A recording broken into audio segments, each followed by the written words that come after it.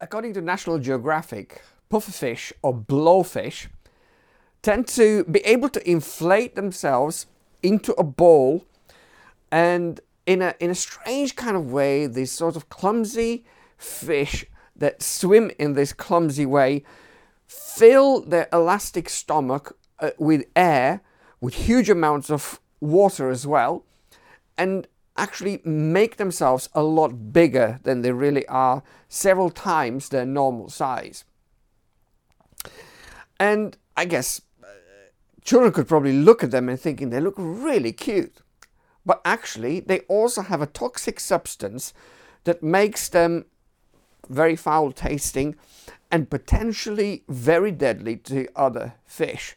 The toxin is deadly to humans, about 1,200 times more deadly than cyanide.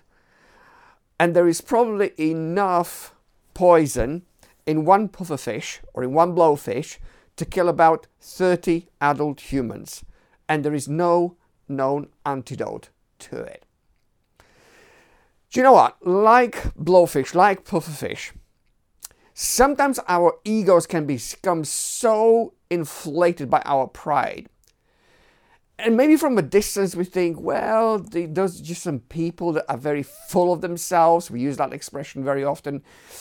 And they look arrogant, and we think, well, that's just a quirky thing. But the reality is that pride is incredibly toxic and poisonous and can cause the death of so many relationships through the conflicts and the toxic influences in marriages, in family, in workplaces. Pride is incredibly destructive. And this is really what Paul is continuing to talk about as we keep journeying in the letter to the Philippians. We saw last week how Paul is speaking in the context of relational conflict in the church, some of it coming from outside the church through false teachers, and some of it created by just relational strain inside the church. And I love the fact that Paul, as a loving pastor, is addressing this. Sometimes people can be very tempted to say, we shouldn't really be talking about these kind of things. We shouldn't really have arguments. We shouldn't really deal with this. But Paul knows that it isn't healthy. It's toxic and poisonous for a community, and it's toxic and poisonous for people involved in relationships to have these conflicts. And he begins to speak into the conflict. But instead of moralizing and just simply wagging his finger at them and telling them to be good Christian women and good Christian men, he does something far more profound. And he calls them to unity, but from a God-centered point of view. He reminds them of the great things that God has already done in their lives and what their identity is and how they should live out of that identity. But he continues to build his argument, and really at the very heart of unity is the issue of humility. And he continues to delve into this real challenge, this relational and pastoral challenge, by bringing some really healthy advice that makes people go a little bit deeper. And instead of just talking about unity, now he begins to talk about humility, and he uses Jesus' example to exhort him to unity through humility. That is a very healthy approach to do ministry. So very often we can either, as Christian leaders, send people on a guilt trip in order to try to get them to live in the right way, or other times we try to big them up, hoping that they will respond to the challenge. Instead, what Paul is doing, he is pointing them towards Christ. And this time he's pointing them towards Christ's example. You see, the beauty about Jesus is that Jesus didn't just talk the talk about humility, he also walked the walk, or walked the talk. He embodied what he preached. And this is what Paul is really talking about in this next part of the passage that we're looking at in Philippians chapter 2, beginning with verse 5 all the way to verse 11. And this is a fairly well-known passage if you've been in the church for a while. And also it's a very well-known passage because it's incredibly poetic, and Bible scholars very often would look at this and they would see it as almost like an early church hymn or a piece of liturgy that actually has deep theology underlying in its words. Emil Brunner, the Swiss theologian, often he said it describes the Lord's career and it's like a mathematical parabola.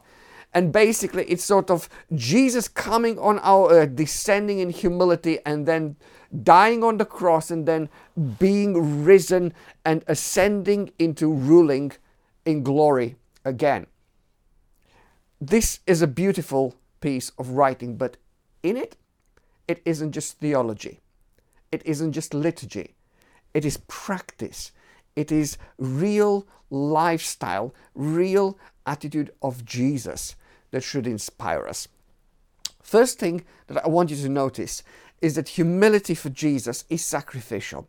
Listen to the words of Paul on how he describes Jesus. You must have the same attitude that Christ Jesus had. Though he was God, he did not think of equality with God as something to cling to. Instead, he gave up his divine privileges. He took the humble position of a slave and was born as a human being. What Paul is saying when he is bringing the example of Jesus to the very forefront, if you want, Jesus is the poster boy for humility, as Paul is driving home this argument. Paul is talking about Jesus renouncing that high status of what he calls equality with God. He's saying Jesus isn't grasping, isn't holding on to. And you can have the image of a politician that had been caught in a compromising situation and really had lost credibility, but embarrassingly, they just cling on to power. Paul is saying Jesus is not clinging to what was actually rightfully his. He's not like a dictator that is trying to squash people who are standing up against him justifiably. Jesus had all the rights to remain as the Son of God in the comfortable place of his divinity in heaven. But instead of clinging to what was rightfully his, he actually descends onto earth. Paul is saying he gave up his divine privileges and took the humble position of a servant, being born as a human. So basically what Jesus is doing is not holding on and clinging on to his rightful privilege, but he's letting go of that privilege, which is mind-blowing and it's incredibly impressive. But secondly, he embraces the limitations of becoming a human being. God, the divine, becoming human. And that's what the incarnation is, which is what we as Christians celebrate around Christmas time through Jesus' coming and being born into our world as a baby. This is amazing because this was voluntarily. Jesus, he gave up his divine privileges. This was an intentional, personal, uncoerced decision that Jesus took. This was not something that he had to do. This is something that he wanted to do. And that is a huge sacrifice. Why does Jesus do that? It is because he wants to be obedient to the Father. The Father had a rescue plan to rescue sinners, the people in this world that have broken their relationship with him. The Father finds a way to mend that relationship. It is again God's initiative. It's almost as if God is throwing a bridge over the gap in the relationship. And Jesus is that very bridge. And Jesus is coming and letting go of his royal divine status and becoming a servant, a slave as Paul is calling him, by becoming a human being. Why? Because he wants to obey the will of the Father and fulfill the Father's plan of salvation. He wants to be that bridge. Why? Because he wants to get us out of the sinful state we have been in. C.S. Lewis, in his book Miracles, writes that actually the central miracle of Christianity is the incarnation. It's what Paul is talking about, this humility of Jesus that is so sacrificial by coming in our world. And this is how C.S. Lewis describes it. In the Christian story, God descends to reascend. He comes down from the heights of absolute being into time and space, down into humanity. But he goes down to come up again and bring the whole ruined world up with him. One has this picture of a strong man stooping lower and lower to get himself underneath some great complicated burden. He must stoop in order to lift. He must almost disappear under the load before he incredibly straightens his back and marches off with the whole mass swaying on his shoulders. Or one may even think of a diver, first reducing himself to nakedness, then glancing in mid-air, then gone with a splash, vanished, rushing down through green and warm water into black and cold water, down through the increasing pressure into the death-like region of ooze and slime and old decay, then up again, back to colour and light, his lungs almost bursting, till suddenly he breaks surface again, holding in his hand his precious treasure. That's what Paul is saying. Embrace humility just like Jesus. Let go of his divine status and of his privilege and humbly, sacrificially came into our world to rescue us. The Apostle John describes Jesus' life like this. He says, Jesus, John 6:15, Jesus, perceiving that they were intending to come and take him by force to make him king, withdrew again to the mountain by himself alone. Jesus is so different than any leader you have ever seen. Instead of looking for adulation and praise and glory and personal gain, when he senses that people are trying to make him an earthly king, he runs away from it because Jesus is humble. He came to serve. Again, you would remember this beautiful episode in Jesus' ministry described again by John in John 13:5. Jesus poured water into the basin and began to wash his disciples' feet and to wipe them with a towel which he was girded. Once again, this is literally hands-on humility, sacrificial. He was the rabbi, he was the teacher, he was the boss, he was the CEO, and yet he humbles himself sacrificially by doing the most menial job that a servant should have done. Not even one of the disciples, but a servant. And yet Jesus shows them incarnationally what it looks like to have sacrificial humility. This is what Jesus is like. This is what humility looks like. It's not glamorous. It's sacrificial. It's painful. But this is our model. This is our motivation. This is why, as Christ followers, we are called to live in unity through humility. But Paul is building the argument even further. And humility in the life of Jesus isn't just about sacrifice, but it's also about love. Humility is sacrificial, but humility is loving. Listen to Paul's words from verse 7 to verse 8. When Jesus appeared in human form, he humbled himself in obedience to God and died a criminal's death on a cross.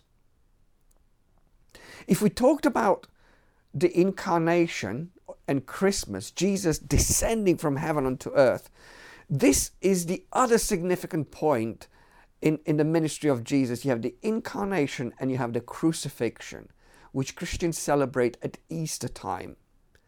And Paul is saying, I want you to remember that Jesus came at Christmas time, and I also want you to remember what we're celebrating at Easter, when Jesus gave up his life on the cross out of love. in order to become that bridge that bridges the relationship, the broken relationship brought into the world by Adam and Eve's sin. Jesus becomes the bridge, but in order to be the bridge, he needs to pay the price for humanity's sin. And this is exactly what is happening as Jesus is crucified. As Jesus is crucified, he demonstrates the supreme act of love, bringing salvation. It's the most moving thing that you can ever see and hear. And we've seen few examples of this situation where a parent would save the life of their child out of love. And yet it's so rare. But in that there's somehow a bond, a connection that has an element of selfishness. When it came to Jesus dying on the cross, there was nothing that me and you, did to make ourselves likable to him. There's nothing that we did for him. There was no blood relation. In fact, the Bible, when he talks about the relationship before Jesus died on the cross, he said we were God's enemies. While we were his enemies, Christ died for us. This is love. Not the schmaltzy Valentine's, superficial, sugary kind of love, where we give something in return for something that we already received, or we give something in order to receive something, all marred in selfishness and self-centeredness. This is totally selfless. This is the purest of love. He humbled himself and died on the cross, a criminal's death on the cross. This is the ultimate act of love. And the crucifixion would have been public and shameful. The crucifixion would have been incredibly painful, a gruesome act of torture. And yet Paul is saying, this is what humility looks like. It's motivated by love. Love with no strings attached. Love that loves for nothing in return. Love like Jesus, who gave his life for us on the cross. And you know, Paul is saying he died a criminal's death. He was not a criminal. He was the very opposite of criminals. He did everything to help people. He healed the sick. He cast out demons. He fed the hungry. He connected with the outcasts. He was anything but a criminal. How unfair. How unjust. Yet Jesus, because he loves us, in his humility, he's willing to give up his life to show what that love looks like. I mean, this is unthinkable. We've already looked that this is a divine Son of God who comes and becomes a human. He was righteous and pure and sinless. He didn't deserve to die for sin. But that's exactly what Jesus does. Not for his sin, but for my sin and your sin, in order to pay the price. This is what humility looks like, Paul is saying. Humility is loving, just like Jesus was loving when he gave his life on the cross. Listen again to John's words in John 6:38. Jesus is saying, "For I have come down from earth not to do my own will, but the will of him who sent me." Jesus' love was filled with that sense of obedience in fulfilling God's redemption plan. In Matthew 20:28, it says, Jesus encouraged the disciples to be servants and humble by saying, just as the Son of Man did not come to be served but to serve, and to give his life as a ransom for many. That's what humility looks like. It's sacrificial and it's loving. And Jesus embodied both those things. One of the early church fathers, incredibly brilliant brain, particularly wonderful writer in the area of the incarnation, Athanasius, said those words, Jesus became what we are so that he might make us what he is. Jesus became what we are so that he might make us what he is.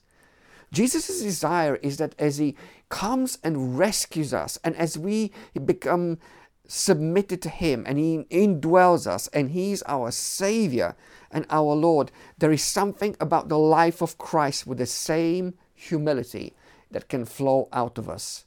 Athanasius is saying that's what Jesus has come to do. The same humility that he had, sacrificial humility, loving humility, he wants me and you to display the same kind of humility. And we need it. Listen, I am not a prophet, but I am going to tell you that you are likely to encounter relational conflicts. Some of them would be in relationships, and really the relationships that we have in our lives are probably the canvas on which our pride is best painted on. If you want to look for signs of pride in your life, you just look at your relationships. How many of us have felt that and experienced that in our family life, where we feel tempted to be the person who has to have the last word? Well, there's some pride in there.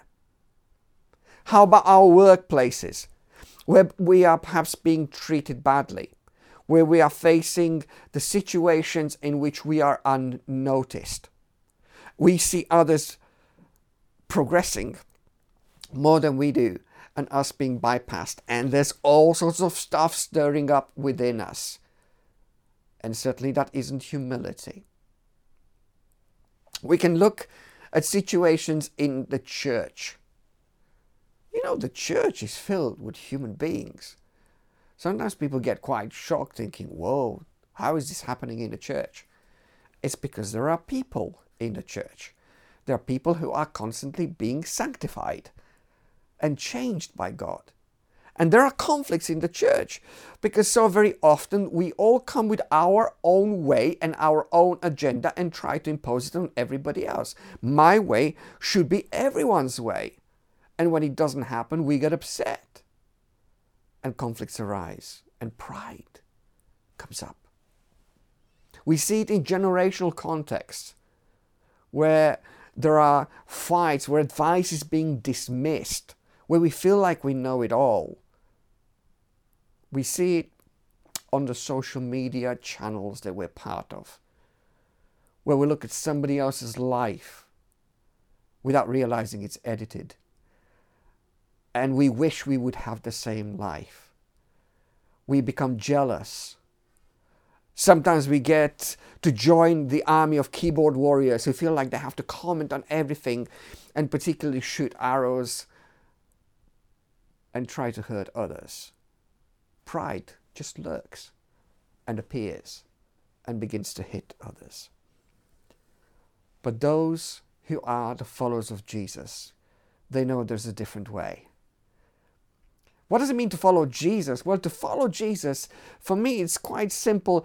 You, first of all, let go of yourself being the king on the throne of your life and let Jesus take that role.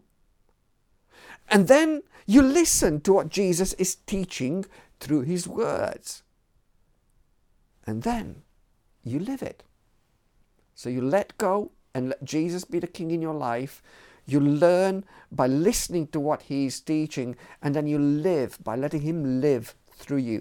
And the one that was able to live the life that Paul described is the one living in me, and he is able to live through you and through me the same kind of life. So let's not hide behind it's impossible for me, I can't be humble like Jesus was.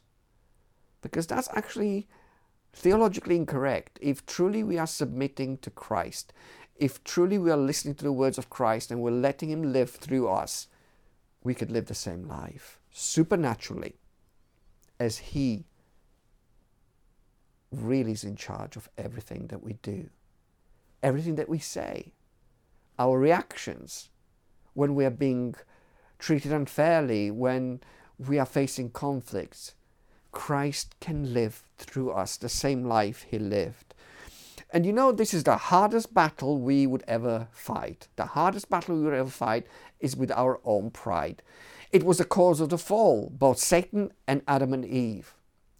But the beauty is, if you flip the coin, the sign of humility in a person's life is such a beautiful testimony of the redemptive work of Jesus in our life.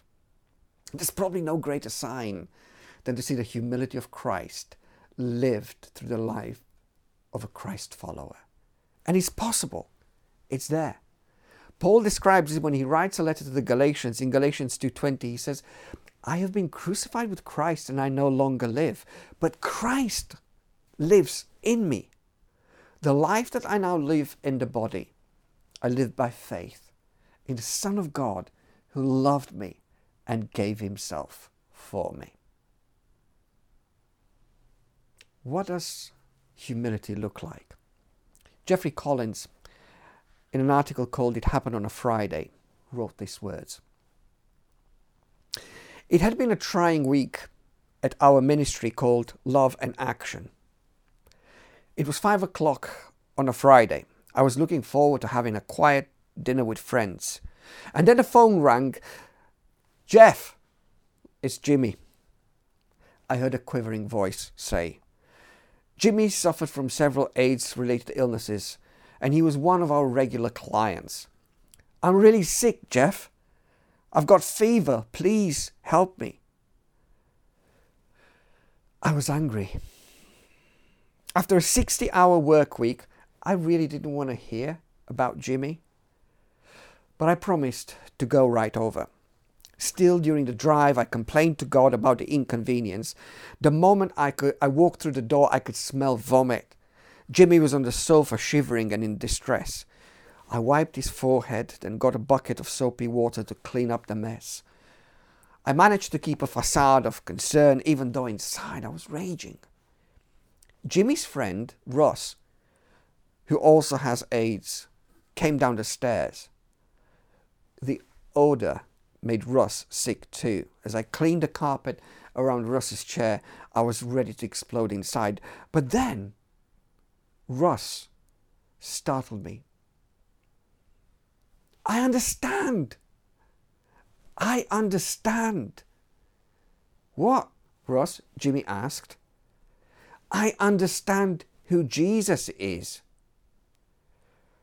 Russ said as tears began to stream down his face. He's like Jeff. Weeping, I hugged Russ and prayed with him, and I began to share the gospel again. That night, he trusted Jesus as his personal Savior. A God who had used me, feeble, weak, upset, angry me, to show this man his love, despite of myself. Jesus, we thank you so much for your incredible humility. We thank you that we have no words to express how amazing it is to think that you became a baby and stepped into our messy world and lived and ministered and encouraged and preached.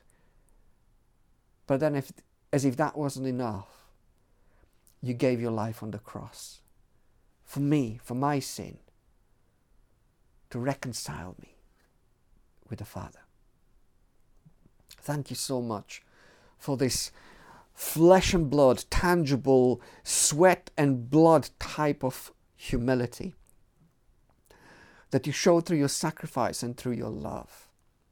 And I pray that you would fill our lives afresh so that you could live through us, so that in our conversation, in our connections, in our involvement and conflicts and difficulties with the people around us, in the family, in the workplace, in the community, on our social media, what they will see is not us. So we could say together with the Apostle Paul, "For I have been crucified with Christ. I'm dead, I'm gone. No more me. But instead it's Christ living through us.